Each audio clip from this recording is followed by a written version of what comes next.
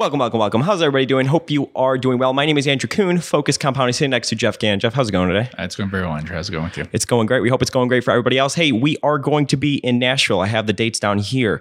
June 22nd through the 21st. Pittsburgh, June 26th through the 29th. Philadelphia, 6/30 through July 2nd. And Delaware City, July 3rd through the 5th. These dates are pretty loosely held, I would say, because we are driving. We've talked about many times on the podcast that we do prefer to drive on our research trips, so we are on our own schedule. So if you're a potential investor and would like to meet up with Jeff and myself, email me, Andrew at focuscompounding.com, or you could also email info at focuscompounding.com. Either or works. They both come to me, or my DMs on Twitter are open at Focused Compound. So in today's podcast, we are going to be going over what if the value gap never closes? Obviously, value investing has been a pretty important topic recently, because value's, I guess, been dead, for a very long time. So we're going to jump into that. Before we do hit on that, though, if this is the first time you're tuning in, make sure you hit those subscribe buttons. That helps Jeff and myself. And then be sure to save all of our podcasts, because we're coming up to July 1st. And only 20 of the most recent podcasts will be available for everybody to listen. And then the rest will be behind a paywall, which is going to be $8 a month. And then you get access to the 200 plus different podcasts. But how often do you get asked this question? I'm just kind of curious. This is a question I get all the time, and there is not a good answer to it for people. They won't be satisfied by it. So I was thinking about this because Warren Buffett, in his annual meeting this year, talked about how he prepared testimony for Ben Graham. He did some research and stuff for him. And so Ben Graham, in that testimony, was asked about one of the senators there asked him if, what do you do when you find something that's worth $50 and you buy it for $30? He said, do you go out and advertise or something? How do you close that gap? Yeah. Right. And Graham's answer was that in his experience, it does close. And that's been my experience as well. And that's hard to get people to understand that that's true. Now, the risk that Graham talks about, and which is true, is if the value gap doesn't close within a certain amount of time and something changes in the business, that's the problem that you face. I've not found it to be true that just a value gap continuing to exist forever is actually a problem. It just doesn't happen as much as people think it would happen.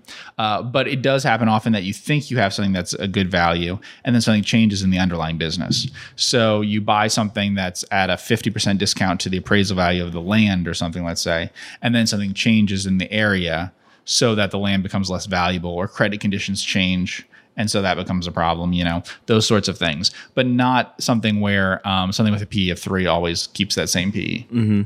What are your thoughts on, and you gave an example on this in a recent podcast we did. I think you were talking about MLP, and you said, if a stock pretty much has a 1 in 10 chance of, I guess, realizing the value with a 200% upside, so that could happen, once over 10 years, those odds could be favorable, right? So how much of it comes from thinking about like the probability of it happening? And do you think a lot of people, they're just too quick to make their decisions, so they don't think about it like that? Yeah. You have to do the math on that. So the issue with something like Maui Land and Pineapple or something in that case would be if they issue stock, or if their overhead costs a lot or something. So if something's causing it to be worth, not to compound its value as fast as it should. Now, if you just had something, we'll use that as an example. If you have something that's selling at $500,000 an acre on average, and it's actually worth $1 million an acre. Okay. If you have something like that, or Peter Cundall would often talk about 40-cent dollars. So that's a case that might be that. At times it has been. So at times you could buy it at 40 cents versus the land value in the area, right? Now, it may have negative things that cause it to not compound its value as well, because it has certain expenses and things. But if you put that aside for a second and just look at how much it adds to the value to have this gap,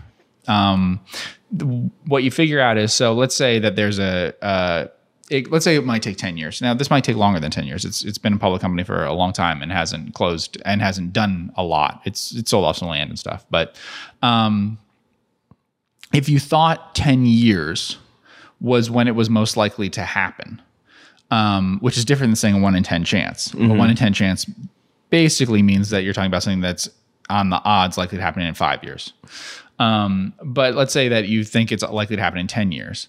Well, if you have 100% upside in 10 years, then we're talking about something that is high single digits compounded. to get there. Plus, you might get some other value. Like in this case, it might grow at the rate of inflation or something, right? So, and the same thing if we're talking about Timberland, we've talked about a company like that before, you also get some value from it too. So you have to do the math there. If it's a small valuation gap, those are the biggest problems that I found. So, for instance, I would not buy a stock that doesn't have at least a 30% upside based on your valuation, because the reason why not is if it does take much time at all, you don't get to make a lot of money on it. So I found, for instance, that like something that almost seems like it's a done deal that someone will buy out the company or whatever eventually, those can be a problem. Whereas the ones that have huge gaps but no catalyst are actually the better bets. And you can do the math on that by assuming like, what if it takes 5 years, 10 years, 15 years, whatever. And those are really only to be applied to things like companies like Maui Land and Pineapple. It's a controlled company. And so situations like that, if it wasn't a controlled company, the odds that it would take 10 years is just not high at all, because someone will come in and do something. So when people say that, I'm really only talking about things that are big gaps and there's like a family in control, someone who doesn't want to sell, whatever, they can sell on their own pace, which is very different than like it's a net and the biggest shareholder owns 5% of the company, because that will close very fast because someone will come along and do something to make it close. So what do you consider quote unquote dead money then? So in my experience, that's a couple things. One, it's that the valuation gap isn't really that big, or it's not that conservative. That's the biggest issue. So these tend to happen when someone's like, look at this stock, it's 7 times EBITDA, and peers in this industry are trading at 10 times EBITDA, because that can get re-rated quickly, and so that can go away. And then the other thing is if it makes basically no earnings on its own. But that's complicated because some businesses are cyclical and stuff like that, and it can be a little hard to tell. So take Maui Land and Pineapple, right? Yeah. Over the very, very long term, land in Hawaii is actually compounded at a perfectly good real rate, a very good real rate, much better than land in continental United States. And so because of that, except for the fact that you have expenses and stuff on top of it, actually it's not like a melting ice cube or something over time, right? But on the other hand, you can have something like we talked about Friedman Industries, which was a net. That company on a totally cyclical basis, if you go over like 20 years at a time or something, actually has earned an average return on capital. So it hasn't destroyed value or something, but it has large periods of time where it earns like nothing. It's in steel. And as a result, something could happen to the business where it really starts to earn nothing. A good example of like a dead money thing would be like George Risk, because over time it piled up more and more cash. And so while the core business had about a 30% return on equity without, leverage and stuff like that after taxes in cash terms. But how is that considered dead money then? Well, because it piled up more and more cash. So what you owned became more and more just cash. So the business could continue to be like, let's say the business is trading at about 1 times book value or something, right? If it trades at 1 times book value 20 years ago, that's a great bargain because it's earning a 30% return on equity. Sure. But if it takes that 30% return on equity, so it goes from being a book value of $1 to $1.30, but now there's still only $1 in the business per share. There's 30 cents in cash. And then the next year there's over 60 cents in cash and so on, This happens, it will, the return on equity of the overall business will keep declining. So it's the compounding in it that we talk about as dead money. But then what about, how do you compare that to a Maui Land and Pineapple? Is it because they could just buy more land? I mean, what's the argument there? They haven't piled up cash. It's all held in land. Okay. So that's the big difference. If you piled up cash, then it would be. But remember, the other thing with George Risk is that actually they invested in like mutual funds and things like that. So it's not like it actually was dead money. I should point that out. So none of these are actually dead. I mean, the extent to which people said it was dead money is exaggerated usually. There's usually has to be something kind of wrong with it for it to be truly dead money. There can be exceptions, but as long as the business isn't getting worse or something, I think it tends to be a little exaggerated, the dead money thing. In my experience, when people say it's dead money, it was an overvaluation of the company initially on things. We talked about that with Cool, the timber company. It was there's been a shift in the valuation of timberland per acre, and particularly a shift in that versus the stock market. So stocks multiple is expanding greatly, while an acre of timberland kept getting appraised lower and lower. And so people are using kind of comparables in the stock market for whatever stock they're looking at. And it seems like you've had this big destruction in value in one case versus the other. And a lot of that, honestly, is just people Timberland has declined a lot as an asset in terms of people's appraisals of it, and stocks people have accepted the appraisals of the market, being pretty high. So I think that as long as there's a really big gap and you're not destroying value, the idea that it's dead money tends not to be true. Now, it does tend to be true if you buy something at a pretty high or a pretty normal valuation that isn't as good a company. That's much more common. So that argument for something like say Tandy years ago or something, right? That's a company in which it was once trading at fairly normal prices versus other stocks. And so it has definitely declined a bunch. It's maybe only had like one or so disastrous years as a business, but it's had some decline as a business, though not huge. And yet it's had a big decline as a stock because it used to be pretty fairly well liked and then became something that came down to being like a net. And not all that well liked, but like an average rate as an average business. So a re-rating of the business is usually, in my experience, a re-rating of the business is the real reason people say it's dead money. It isn't that the earnings never grow over time. It's that the multiple contracts, to offset any growth. Yeah. But then how do you sort of decipher between that multiple contracting being like a reason of a melting ice cube and a potential interesting value investment? Well, you just look at the business. So you just ignore the price and look at the underlying business. So for instance, from 2007 to today, Maryland, or let's say 2006 to today, Maryland and Pineapples probably performed very badly as a stock. But you go and try to check on the prices of the land and stuff, and that's all a multiple contraction, obviously. Same thing when we're talking about Cool with Timberland. There's not a deterioration in the business. That doesn't mean it's cheap now. It doesn't mean Maryland and Pineapple is cheap now. It doesn't mean Cool is cheap now. It could mean they were so incredibly overvalued a decade ago or something, but you can see that not that much has changed in a decade, or it hasn't gotten a lot worse. Compare that to Tandy, it could be considered significantly worse. Certainly its growth prospects are much worse. Do you have any examples of a value trap other than Tandy, or sort of a melting ice cube? Or Well, a value trap and dead money are kind of different things, I guess. I don't know. People use the term value trap a lot. Yeah. And I don't know exactly what it means. But there are companies that could look cheap, but I would say aren't worth buying because their earnings power isn't very good. So we used examples of companies that I think are almost certain to have pretty good ability to figure out their earnings power. And that's a little different. So Tandy could deteriorate a lot, but its competitive position, is strong and stuff. So it's like a question of whether that industry deteriorates a lot. An example of something that could be a value trap in that same thing is like Barnes and Noble Education, right? Very cheap stock, depends on what happens with bookstores like colleges and things like that. So there's lots of things like that, but either they probably will go to zero or they'll recover quite a bit. It's not that likely that they'll earn almost nothing. Whereas like Friedman Industries is an example of something that might earn almost nothing. Things like Maryland and Pineapple and Cool, I think, are not those sorts of things. I mean, they're almost certainly not. The management would have to do something strange and bad because fundamentally Resortland in Hawaii and Timberland in Upper Michigan have a certain value and aren't likely to have tremendously different values 10, 20, 30 years from now, just because of the uses they could be put to and stuff. So it's not as special a use. Like a good example is we've also talked about cement companies and stuff.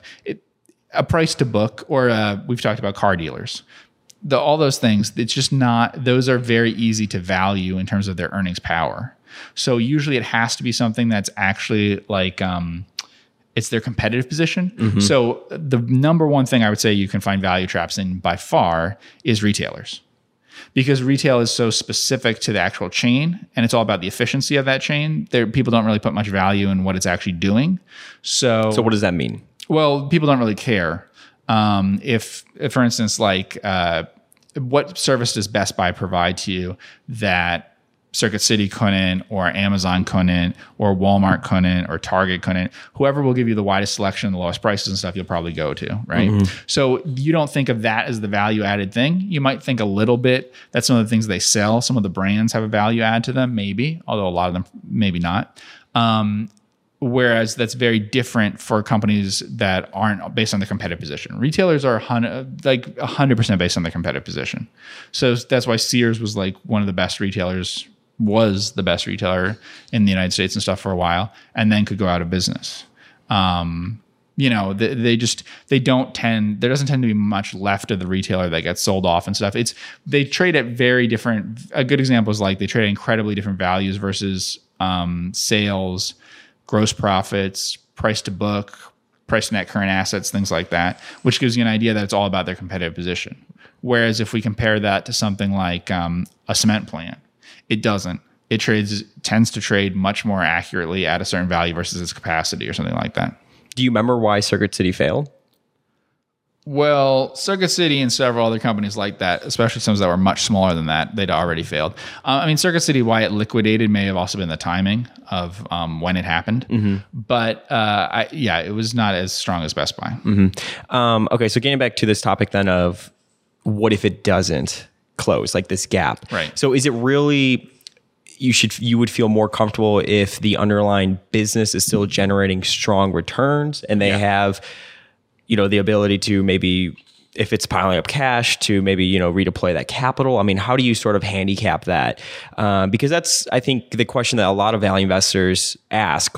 A lot of people could look at Maui Land and Pineapple and be like, well, I'm pretty wary of these land banks, so to speak. Sure. But to your point earlier, the value of Hawaii land has compounded over time. So that would probably make you potentially feel a little bit more like it's not quote unquote dead money, right? So like, what is it that you think about when investing in these value companies? Like that's going to make it either re-rate the stock or other investors figure out that it's cheap, to give you, I guess, the confidence to stay in it when the stock's going nowhere.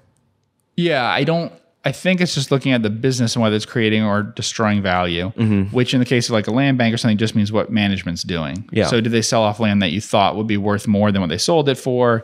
Did they issue stock? That's a big problem. Did they buy other stuff that you didn't want them to? Did they swap things for it? Whatever. So some are more complicated stuff, like Howard Hughes is more complicated, and it does things like that sometimes, whereas Maui Land and Pineapple really isn't. So do you think it's more complicated? And do you think Howard Hughes is more inclined to do that because either A, it's a larger company, or B, because the chairman of the board is an activist investor himself? Yeah, I think those are true. And I also think it's the structure of what they think they're doing. Some companies in the same industries and stuff behave very differently in terms of some acquire lots of stuff and some just run their one thing. Yeah. I think I think the main shareholder in Maui Land and Pineapple behaves very differently. Because it's like, you think about it, we were talking about the three things that you care about sort of to find these 10 baggers, right? Or just to the search of the potential 100 baggers, right? A capital allocation is on that list. And I wonder if it comes down to capital allocation being so important because, okay, well, if they're just going to pile up cash, that's going to lower the return on equity. And that's probably not going to come up on a lot of investors' screens, right? Do they redeploy that capital? Do they buy more land? Do they pay it out as a dividend? So I think it really comes down to, how management thinks about capital allocation. Yes. Building up lots of cash can be a very good reason for why your stock's value gap is not closing. Investing poorly can be another reason, and they're legitimate reasons. But you should be cautious because it's been my experience that you need to understand what management or the board or whoever, the major shareholders, actual feelings are about stuff and not be short-term oriented. Because I can't tell you how many times I've seen something where people say they're never going to do anything. They haven't done things in years and years and years, and they go out and do a transformative deal. They were always intending to do that. Yeah. Always. They never said they weren't going to do that. It's that you got bored over time that they didn't do it, but with, say, Berkshire, people don't believe, he's just going to hoard cash forever. They think he's trying, Buffett, to figure out what to do and then buy it and stuff because they maybe pay more attention to what he's saying, things like that. So it does mean you have to really pay attention. And that is a huge issue with Maui Land and Pineapple. I have no idea there in terms of what the major shareholder intends and stuff. Now you can read the 10K and stuff and see what the company says it's planning to do. But I have some doubts with that one about the major shareholder. Whereas you take Cool, the major shareholder is a hedge fund basically. Yeah, because not tied to the timberland industry or anything really. Yeah. So it really comes down to the people involved. Because you were talking about earlier, there could be activist investors that look to close that, that valuation gap. And to your point, what you just talked about, how many situations in your career have you come across? I think it's like a patience thing is a huge thing, right? There's been situations that we've come across where people on the outside hoard the company or, sort of badger them or whatever. And the company just continues to, either build up cash or fix up the balance sheet or whatever. and then out of nowhere they just do this big deal, and all of a sudden the business is on a completely different trajectory than before. Yeah, so you have to figure that out for yourself. Let's try to understand why they're doing it. So is it to understand the story, like the narrative, right? Right. Yeah. Like capital allocation stuff. So like, for instance, as an example, we own stock in accounts we manage on stock in Vertu Motors, which have been very conservative in terms of its capital allocation. Like it didn't borrow as much against things as other companies do. I did not, however, expect them to pile up cash forever. So by looking at what they were doing, I expected that eventually while they wouldn't borrow a lot of money, they would pay out bigger dividends and buy back stock and stuff. Now they've stopped doing that because of COVID, as did all the other car dealers. But looking at that was important to see if someone's not using debt. That's something I like a lot. I like a lot to buy a stock that hasn't used debt or isn't using debt now, and then we'll put on debt while I own it. That's my favorite thing to do, right? But it is true you have to look at that and be careful, because it could be that they will irrationally build up cash. But the warning I would always put out is, as an example, I bought stocks in Japan that were nets. They were all trading below their cash value. Everyone told me that Japanese companies are never sold. Of the 5 companies I bought, 2 were sold within a year. Okay. Now they weren't sold at good prices or anything, but that's a warning to people that if you can buy something that's been earned money in 10 of the last 10 years or whatever before, interest and taxes and stuff. So the operating business, plus it's trading at a lot in some cases, but certainly in all cases, less than the cash it has minus all liabilities. That will just generally work out really well. And even in countries where people say no one will ever buy them out and stuff, some management of their own company and stuff will think about buying it out. So the biggest thing I have is you have to do the math on, is this gap big enough for me if I have to wait a long time? And often it is. Okay, if you have a company that you think can compound value at 5, 6, 7% a year, nothing super impressive, right? But it's trading at 40 or 30 cents on the dollar. You can wait an incredibly long time. Well, feel to you an incredibly long time owning it. When you look back on it, it may not seem that long to have that kind of return. Because something that goes, if you think about it, let's say 40 cent dollar, like Peter Cunningham will talk about. Well, 40 cent dollar means that it doubles once. Okay. And then on top of that, then you then get another 25% return even beyond that. That's a really big return that you get. And something going from 40 cents to $1 over even several years adds enough of a percentage that will be the difference in you beating the market and stuff. So if you can buy things that otherwise would do similar to the market, but you're buying them in terms of the underlying business, but you're buying at 40 cents versus $1, you can wait a very long time. And it's not, so it's not a problem. What I'm very cautious about, which I see much more, is people talking to me about an 80 cent dollar. See, and an 80 cent dollar has very little margin of safety, and it has very little margin in terms of time safety. Something has to happen with it quickly. And so the biggest cure usually is to find very, very big discounts, especially very, very big discounts in things that are very solid values that are likely to hold up. So when we do mention things like land, like premium land someplace and stuff like that, or it could be anything. It can be office buildings in the middle of Manhattan and whatever. If you could buy them on a huge discount, that's very different than buying stuff that seems kind of questionable what it might be worth. So that is why I mentioned things like a cement plant or something, because I feel that pretty much you can figure out what the value of that is through lots of different things. And so if that sells for 40 cents on the dollar, that's so attractive versus other things that have a much tougher value to determine. Cool. Well, I want to thank everybody so much for tuning in with Jeff and myself on the Focused Compounding Podcast. Make sure you hit that subscribe button both on the podcast side of things and on YouTube. A thumbs up goes a very long way for us as well. Again, I wanted to say, if you like the work we're doing here and you want to continue to follow the podcast, on July 1st, only available will be the 20 most recent podcasts. So make sure you go back and save that backlog. The rest will be behind a paywall. And we're going to have more information coming out about that soon. It will be only about $8 a month. But if you listen to the podcast regularly, nothing's going to change for you, and you could stay up to date on everything. I want to thank everybody so much for tuning in, and we will see you in the next podcast.